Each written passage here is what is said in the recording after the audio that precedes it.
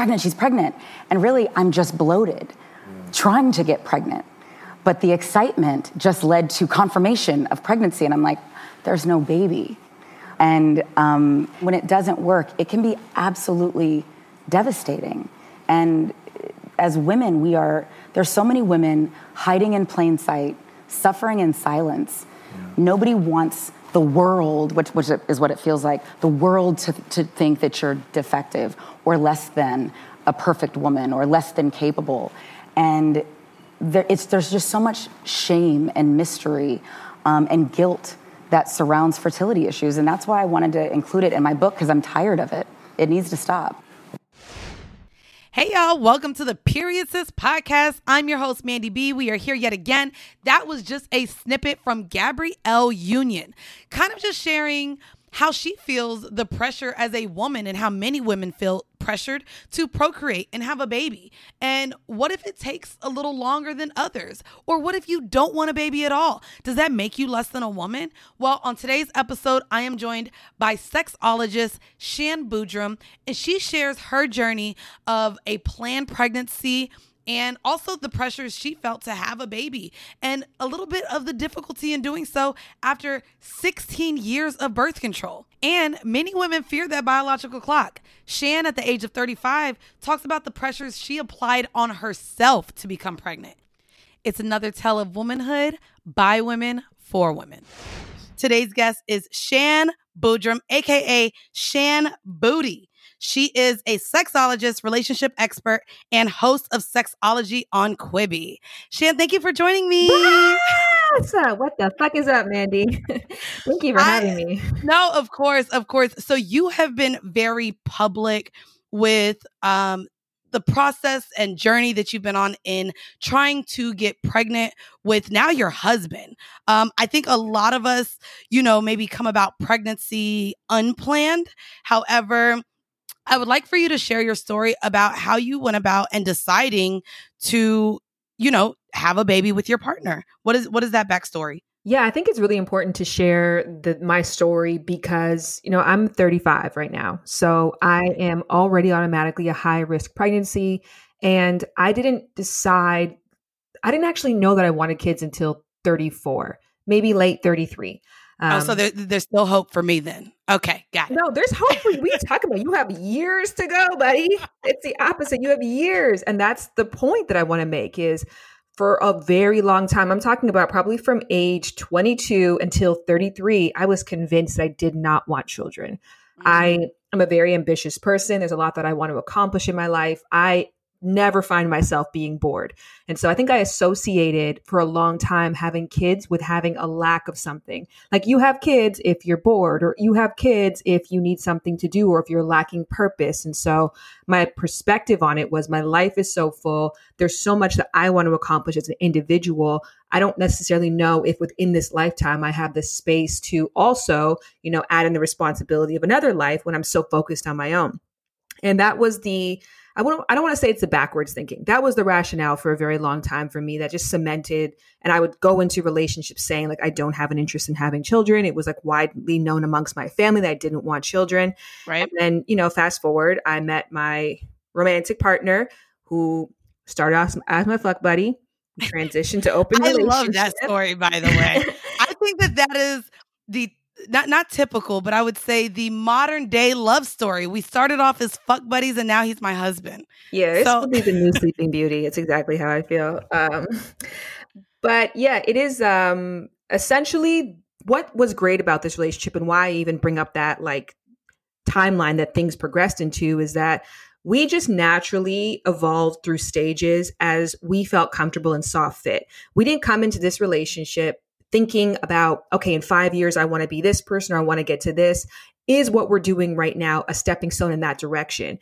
Instead of that, we just thought, can we connect? Do we enjoy each other's time? Is there mutuality happening in this intimacy? Am I growing as an individual? Do I feel like I'm expressing myself in the partnership? And if yes, let's continue to see where this goes together. And it's so interesting because, my husband, Jared, in the beginning, I'm not necessarily sure what his perspective on kids was. And I say I'm not sure because I didn't really ask. And I wasn't. You didn't even have the conversation. Yeah, I didn't have the conversation. I didn't care. I really didn't. And it wasn't honestly until we got married. And that was, again, just a natural progression of how our relationship just progressing. We continuously added new responsibilities to each other or new commitments to the relationship. And we kept succeeding for each other where it felt logical. And I always say, like, there's two ways to do a relationship. You can choose a title and then try to live up to the title, or you can live your life and then try to find titles that accurately describe what it is that you're experiencing. Give me the latter. Give me the latter. Right. Yeah. I mean, there's no wrong way to skin a cat. There's no wrong way to fall in love. You know, a lot of Christianity or Christian-based relationships are based on the thought of, I want to eventually have kids and get married. And so I pursue every relationship thinking, is this my long-term romantic partner? Is this the parent of my future child? And so that works for a lot of people. That just isn't necessarily what worked for us. So I want to ask you, because I know you were on birth control. And so was deciding to have a child your reason for getting off of the IUD? 100%. So we got married in December 2018. Let's say January 2019, we were on a show together, this Jubilee show. And the question that the interviewer asked was, how do you picture your future? And I promise you that was like the first time that I actually thought about the future. Is that really messed up to say? But I'm just I've been enjoying every moment. This is great. Like, we're partnering. This is a person I want to keep building with. It makes sense to use the term marriage to describe the fact that we own a production company together. We lived together for the past 2 years. We love each other. We want to keep growing. Let's use the word marriage to describe what it is we're experiencing right now, versus marriage as a way for us to set an aspirational goal. So I never really thought about, like, what does that mean for us in the future? So I got asked that question, like, what does the future look like? And I was like, damn. And then I thought about it and I was like, I think it means kids. I think it means a kid, or I don't know, an adopted kid. I don't know what that means yet, but I do know that what we share, and going back to what I said before, is I always thought of having kids as lack. Like, when you're missing something, you get a kid to fill in a gap, versus we have so much to offer a kid. Why would we not share in that really heightened special way? And so I got a cat. I got a kitten. When I was bored, I was in quarantine, and I wanted to share my love with, and I got a kitten. But a kid, I could see how that fits. That fits as well. Yeah, you get to a place in your life where you're like, I'm financially stable. I have the room to actually, like, house another living being in here. I like to pet stuff. I like Netflix shows. Let me get a cat. Like, it's, you know, you could do that out of two ways. Like, I'm very lonely, so I need a cat, or I have a lot to offer. How can I share that with others? And so my love with Jared was just like, how can we share this with others? And like, oh, a part of that sharing might mean reproducing. And so that was a decision we talked about in January. Fast forward to around maybe like the summer of that year, just before my book, The Game of Desire, came out. And Jared has a grandparent who's getting older, who raised him. And he really wanted, you know, his grandparent to be a part of whatever child rearing looked like. I was 34 at the time, and I was starting to really think a lot more about my biological clock and, like, okay, how much longer, if we do have this intention, how much longer are we waiting? So we loosely decided, like, let's take out the IUD and see how it goes. So I set an appointment, and the day the appointment came, I was like, I don't want to go. And really, I didn't. I just why? Didn't. What? I guess what was going through your mind that you decided you wanted kids, and then when the appointment came, you kind of got cold feet? Because this was like, not right now. And that's the naivety too, right? Like, you think as soon as that IUD comes out, the penis goes in, the sperm shoots up, and then the baby 9 months later. Like, that is the correlation of events in your mind, because you've spent, you know, at that point, I'd spent 16 plus years trying to find ways to avoid getting pregnant. So you think of pregnancy as this, like, imminent thing that's, like, constantly possibly happening despite what you do to block it. So when there is no barrier, you're naturally going to get pregnant immediately. For me, it was like, my book was coming out. I had to give birth to that. I didn't want to feel sick during that time, because I was aware that the first trimester is very tough for people. So I was like, I don't think now is the time. So I just didn't go to the appointment. And then fast forward October, I had finished promoting the book. I had really given my all to that. I felt really great about that experience. And then it just felt like, okay, you know, if I get pregnant now, October or September is my day I had my IUD removed. If I get pregnant now, October, I'll have conceived. And then by the time you were Christmas really comes, planning this, like, okay, the baby's going to come as soon as I take, and it's crazy, and I'll probably talk about this on another episode, but what you're saying is I don't think many women realize that birth control has such a long-term effect on us that many women, after coming off of birth control, now whether it's the Depo, IUD, constant taking of the pills, it's not always immediate for a lot of women to conceive right after getting off of birth control. It actually can take some time for your body to even be able to get pregnant. Yeah, it takes some time and some choices, some health choices and some introspection. And also as well, too, you can theoretically only get pregnant for one day out of the month. So there's a lot that factors into like not just your body being ready to have or host life, but also you making sure you're having sex during the right window so life is potentially possible. There's a lot that I just didn't know. And I guess, again, that's a part of our education system too. Our education system is fear-based. And so you're constantly spread or told the message that like, if you have sex, no matter what you do, there's a possibility of getting pregnant. And even when you're looking for birth control methods, as you Google IUD or you Google Depo, you'll probably see stories of people who were like, I still got pregnant on this. Yep. So it just reinforces the message that pregnancy is like the Grim Reaper who's always knocking on your door. And if you don't pull down the shades, it's going to come right in. But for a lot of people, myself included, especially again, as I mentioned, my age in the beginning, for older people who have been on birth control for a long period of time. And I had the IUD, which was the Paragard non-hormonal IUD.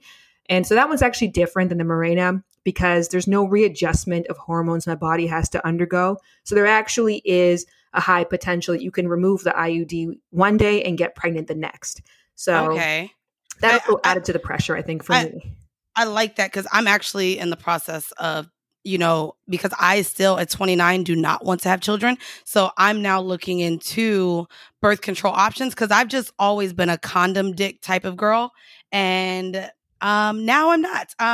So anyways, I do want to talk about, so you have the decision. Why not, Mandy? Why are you not? What's changed? Girl, this man can go 4 rounds in one night. And it's just like, okay, there's only so much friction a vagina can take after a while. You know what I mean? That's amazing. So, so you decide to take out your IUD and you realize after the first month, after the second month, damn, I'm still not pregnant. What other, I guess, things did you fit into your sex routine with your husband to push possibly the pregnancy envelope or to kind of try to get it to happen quicker? What did you change anything in your sex life? We talked about this offline for a second of like, did we start having sex more? The opposite. We started actually having sex less because in the research of it, the sperm load transfers over every 2 to 3 days. And so if you want to get an optimal load for when you're ovulating, if you have just had sex that morning or you just had sex the day before, it's potential that the sperm count won't be as high. So, and also you are teaching me something I never knew. Oh my God. My friend right now has been trying to get pregnant and she's like, girl, we fuck like 3 times a day. So this is very interesting. I didn't know this. You know what's interesting to actually really put as a precursor to all of this, and this is the number one advice that I would give to anybody who's trying to conceive: everything works or nothing works. And it's that for every person that tells you their specific routine that was scientifically based and so perfectly timed is another person who just woke up one day, decided to have sex in a van, and now they have triplets. For every person who did all the right things, who didn't end up working out for. So I would go to say, listen to all advice with a grain of salt. You should speak to somebody who specializes in fertility and also knows a bit about your birth control history or even just your health conditions in general. It's really important to acknowledge that this healthy bodies get pregnant. And, healthy means a variety of different things. And so a lot of the things you may have to do are lifestyle changes. I would say a big thing for me that definitely helped was thinking about hormonal balancing. I've always what did that mean? I've always had pretty bad acne, like even as an adult, I've had bad acne. And so you have to acknowledge sometimes that these symptoms are ways of your body saying that something is off within you. And so by addressing my acne inadvertently, I address the hormonal imbalance that may have been preventing me from getting pregnant. For some people, by addressing, if you feel really lethargic and really bloated, and you tend to drink a lot. So by addressing the root and changing your consumption around alcohol, you might feel more energized, and thus your body is healthier and more capable of getting pregnant. As I sip a glass of wine, Sip thank that you wine. very much. Girl, because I ain't trying to get pregnant, so let me keep drinking. Yeah. I guess I want to ask you, because you definitely shared this journey too. So again, you're a couple months into trying to conceive with your partner. How did you track and monitor your pregnancy status? So I started using ovulation strips, and those are really inexpensive. And essentially, I think the one I got was from Amazon. It was like a box of 100 for like $15. And it tracks a hormone. I think it's the LH, the luteinizing hormone, that is present only when a woman is ovulating. Another indicator that you're ovulating would be to use basal temperature to see if your temperature rises just a slight bit, because it's supposed to do so during ovulation. Also, you can track your discharge. When you're ovulating, your discharge might tend to look more like egg whites and less watery than usual. But the strips are just a really simple, easy way. You pee on it. It'll appear 2 lines, just like a pregnancy test, to show that the hormone is present. And when those 2 lines are there, you know it's time to get it popping in the bedroom. So that's what are your thoughts on ovulation trackers, like the apps? I know a lot of people use apps now, and I'm not going to lie, that's something where I'm still indifferent about, because I'm like, okay, how can an app know more about my body than my body? So what are your thoughts on ovulation tracker apps? And was that something that you used at all? I did. Yeah, that's actually, okay. I forgot about that. I had used that in the very beginning. So I got pregnant 6 months after I started trying to conceive. And probably for the first 3 months, or maybe first 4 months, I just used an app. I think it was like a free one from Tampax or something, that essentially just maps out when the average woman is going to ovulate. And those are probably better than nothing. And again, as you probably know, in addition to the fact there's one day you can get pregnant, sperm can live for 5 days outside of the nutsack. So it's really a week. There's a week really in a month, technically, that you can get pregnant. So I want to get more into kind of the patience that you had. You said it took you 6 months. Was your patience and trust for each other during this time affected, knowing that you guys, 1 month, your period came, or you realized you were pregnant, the second month, the third month, the fourth month? You said it took 6 months. Was there any kind of strain in your relationship while you were trying? There was a strain in my relationship with myself. Ooh, okay. I honestly, like very rarely have anything negative to say about my partner. And especially in this time, there was a line that Jared said to me in December and it was such a throwaway thing to say, because he just put nothing on it. He's like, who cares? Maybe we'll adopt. Maybe you'll do IVF, or maybe we'll do surrogacy. He's like, we're in a financial position where we can make those decisions. We can benefit from a time where technologically those options are available for us. And the magic is not in how you make a baby, it's in how you raise a baby. Like, that sentence alone was such a freer for me. Like, so I didn't put the pressure, like, are you going to look at me less magical if I can't conceive the way that your mom did, or that your grandma did?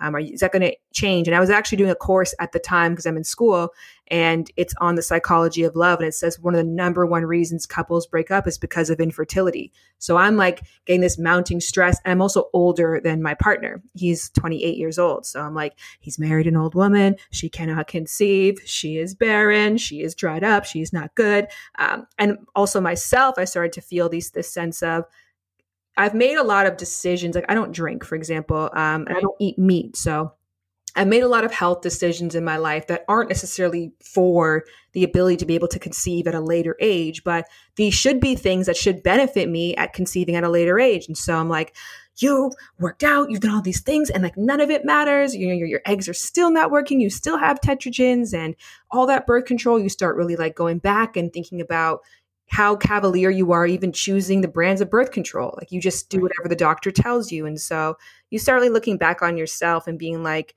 also, why did you wait so long?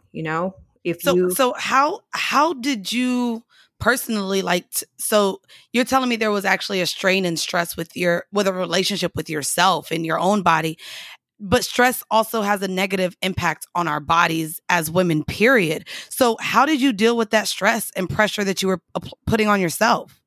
Yeah, I don't know. I mean, I think I can't tell you that like I just let it go one day. I didn't. I didn't. And the month that I got pregnant was the month that I tried the hardest, that I actually was the most analytical, the most particular. And so the advice that you'll often hear and that worked for many people is like, let it go, girl. Like stop stressing, stop putting the pressure on, just let it all go, have fun. And, to the point that you made, majority of people get pregnant without planning. So you don't have to put all this pressure and emphasis on it. And while that's a beautiful intention and a wonderful way, I'm sure, to conceive, it wasn't my story. And I can't tell you that I don't remember taking the pressure off myself.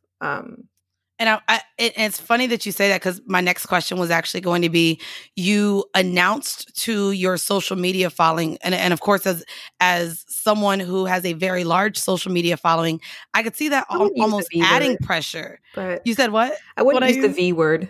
I'm going to say a very large social media following. Girl, yes, yeah. You do. Okay, that's cute. You want to be humble right now. We've been married for 3 years now. Okay. And so ever since we got married, as in the date of our wedding, everybody keeps pressuring us to start a family. And it's gotten to the point where even our parents, when they go out, they're being asked, people have the audacity to ask them, do they have grandkids, and actually pick on them for not having them. You already have the pressure on yourself that you're putting on yourself, possibly your friends, family, and now everyone else kind of almost rooting for you, in a sense.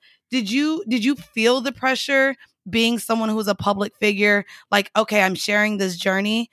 What if I just can never conceive? Like, what were those thoughts going through your mind? And what kind of pressure did you feel from just the public? Yeah. And Mandy, I mean, this is, preaching to the choir over here, but this is what we do for a living. And so that's kind of the realization I had to come to.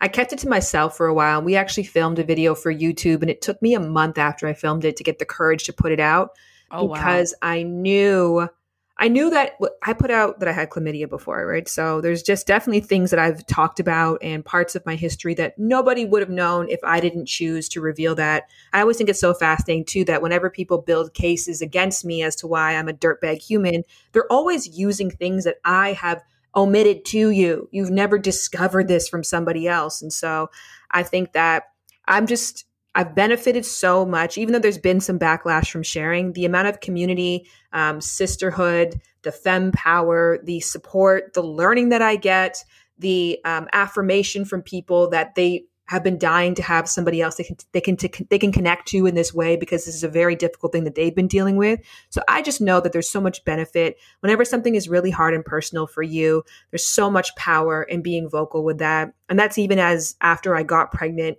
The advice I would give to people is talk about it. Even though I'm actually going to use everything that you just said. I'm going to re-say it just in my voice, because that is kind of how I feel, even with my other podcast, Horrible Decisions. And we talked about it before hopping on here. I've told you about my abortions. I've told you about, the different partners I've had. I've told you about my MMF threesome, things that most women find shame in. I've pretty much given you what I've done as a human being. And I think that what you've done is so beautiful with this, because a lot of these conversations that I have on this podcast specifically is kind of conversations that we hold shame, or that we keep personal, or that we don't even have amongst our, the conversation with our friends. Yes. And so I like that as women, and even what I want to push with this platform is kind of just normalizing these conversations that we're going to have. We all have the same anatomy, and we're going to go through a lot of the same things. And I think it's important for us to find outlets or find other people with shared stories to kind of give us the confidence that we need to keep pushing. I'm sure someone who listens to this, who is trying to get pregnant right now, can relate and find some sort of happiness to know that there is rainbow at the end of the tunnel. Or what is it? Rainbow. Y'all know I don't be knowing all these things. You hit it. So you get pregnant 6 months later. You also talked about kind of how there is, and I'm not sure if it's a myth. I know that a lot of things can go wrong within the first trimester. And you mentioned, not knowing when you should announce your pregnancy. When did you decide that, okay, I'm going to make the announcement that there is a bun in this oven?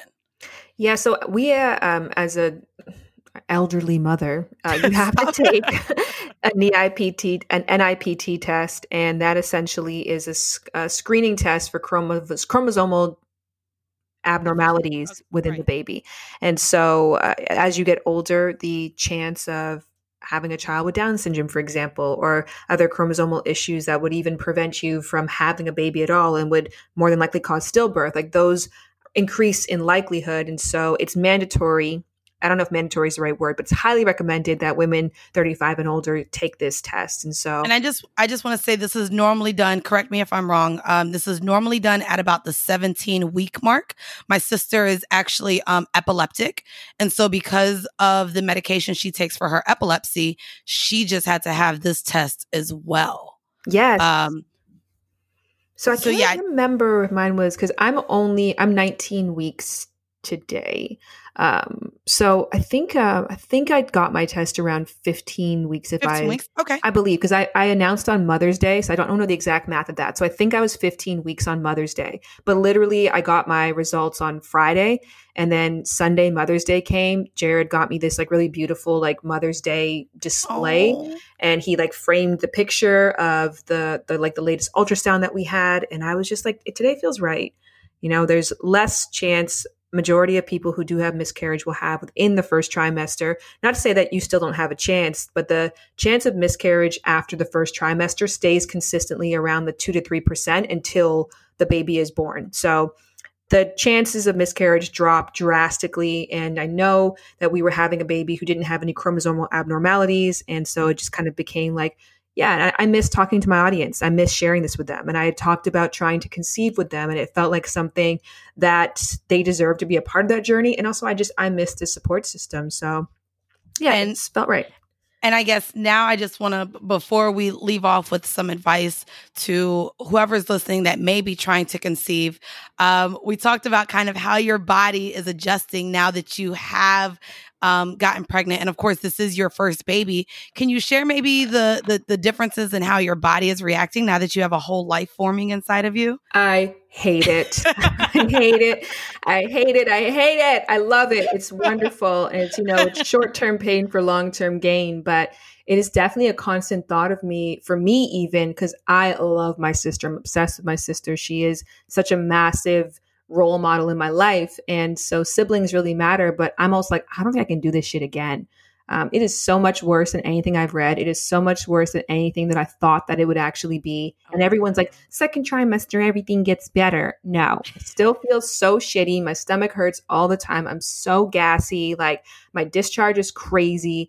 So pregnancy does not agree with my body, but that's okay. Like I said, it's so funny because we were texting and I was like, well, I heard the first one is the worst one and the second one's easier. And you were like, actually, I heard the opposite. So it's funny because it's so subjective, like just to how your body is going to react. Yeah, I know everybody that I know was like, yeah, my first one wasn't that bad, but my second one, I had gestational diabetes, or my second one, I had like extreme nausea where I couldn't get out of bed. And like, it's just like, it's not easy. And you're sharing this podcast in July. And so I think I'll talk about it by then, but I'm having a girl. And so, congratulations. It's so funny because, my sister's currently pregnant and we were supposed to do a whole gender reveal. My mom was supposed to send the ultrasound over to my sister in the army in Germany. And my mom, being my mom, just started using the pronoun he. He. And my sister's like, okay, guess we don't need to do a gender reveal because... So did you have planned at all to do a gender reveal at all? Or were you just like, I want to know? I know that's kind of more of a trendy thing. I don't think it was something that I remember maybe even 10 or 15 years being a thing, but I know it's more so popular now. Were there any thoughts of you having a gender reveal at all? I don't think so. I'm not that kind of person. Again, like if I'm not good at thinking about the future, I'm not good at planning shit. I don't plan birthday parties. I don't plan Christmas. I don't plan Thanksgiving. And so I don't plan like event stuff. I did do like a reveal to Jared. So I did know like a day before him. And then I made sure that I told him in a special way, particularly because I really wanted a boy and he really wanted a girl. So I knew that he would be happy about it. But my first reaction when I found out that it would be a girl was like, I just feel so guilty knowing how much sacrifice and how much pain and how much extra precaution has to come with the life of a young woman or life of a woman eventually. So I think a lot of but even both of you, if I'm not mistaken, are also biracial. So there's a lot of pressures as well, even with a son right now, a son of color specifically. So that's something that, also would have been tough. But girl, we know how hard it is to be a woman as well. Yes, so. which I agree with that. And I'm not going to get into the semantics of it. But right. Instances it's 50% of women will experience some form of sexual assault or sexual trauma in their life. I don't know any statistic that men have where they're 50% likely to experience something that's going to be life altering and very damaging. And on top of that too, having your period once a month is difficult. And there's so much additional health risks that come with that. Getting pregnant is trash. I mean, it's wonderful and it's magical, but being pregnant is trash. So there's just, it's not a tit for tat, but I obviously have lived the experience of a woman. And in my mind, it's easier to be a man. And also orgasms come much simpler. So I was about to say, we out here trying to come and men just come like it ain't nothing. I guess before we get out of here, Shan, you dropped just so much as far as advice, but if there was one tidbit of advice, again, a lot of women, I think, just happen to miss a period and are like, fuck, I'm pregnant. But for the women who are trying, what is one really solid bit of advice that you think you can give to them, for those of them who want to conceive? Think about already being pregnant. Start treating your body like you're already pregnant. So if you know you're trying to get pregnant, what would you change once you were pregnant? You'd probably stop eating certain foods. You'd stop drinking certain things. You would try to exercise for 30 minutes a day as per the recommendation. You would be really mindful of your mental health as well, too. And I wrote a paper recently that I shared on my Instagram just about how escalated anxiety and depression during pregnancy can lead to preterm birth. So it's really important during term to ensure that your mental health is on point. And so if you start to treat your body the way that you would treat it while you were pregnant, while trying to conceive, that in itself is such a wonderful thing that you can do and such a great preparation for what motherhood is going to have in store for you. I absolutely love that tidbit of advice from Shan. Again, Shan, thank you so much for joining me on Period Sis. If you are interested in learning more about her journey and watching it live, actually, you can go ahead and follow her at Shan Boody on Instagram. And I will go ahead and also drop her YouTube and socials in the description of this episode. Before we get out of here, as always, I want to leave you guys with a few stats.